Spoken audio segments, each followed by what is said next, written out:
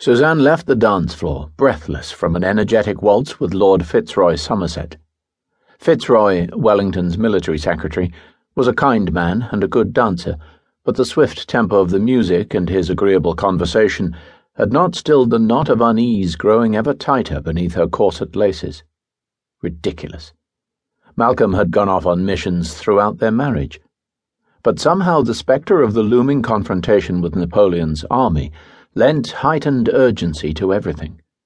Her husband had now been gone for over 2.5 hours.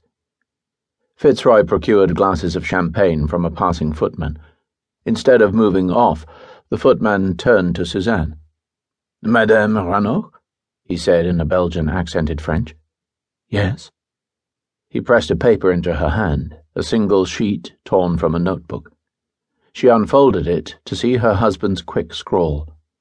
"The garden. M." "Is everything all right?" Fitzroy asked. "I need to find Malcolm." Suzanne took a quick sip of champagne and returned the glass to Fitzroy. "So he's back," Fitzroy said. "You knew he'd gone?" "I've learned to have an eye for such things." "Trouble?" "I'm not sure. Cover for me?" "Of course." Suzanne slipped through one of the French windows onto the terrace. A welcome breeze greeted her after the heat of the ballroom, bringing the scent of roses and jasmine. Torches flanked the steps down to the garden, casting a molten glow on the grey stone. The rest of the garden was washed by cool moonlight. An expert thrush call alerted her to Malcolm's location, on the side of the terrace to the left. As she rounded the terrace, he detached himself from the dark blur of trees and came toward her. The tension coiled so tight within her, eased at the sight of his familiar features, sharp and distinct even in the shadows.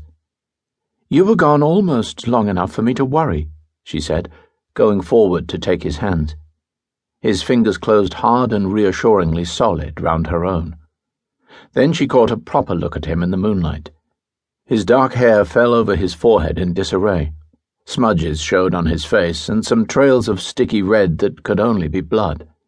His neckcloth was missing, and more blood showed on his shirt collar.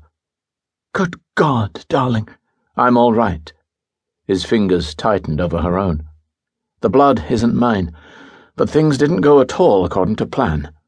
We need your help." "We?" Another man stepped from the shadows, slightly taller than Malcolm. "Mrs. Ranocq, I'd say it's lovely to see you again, but under the circumstances, perhaps we'd best dispense with the social niceties."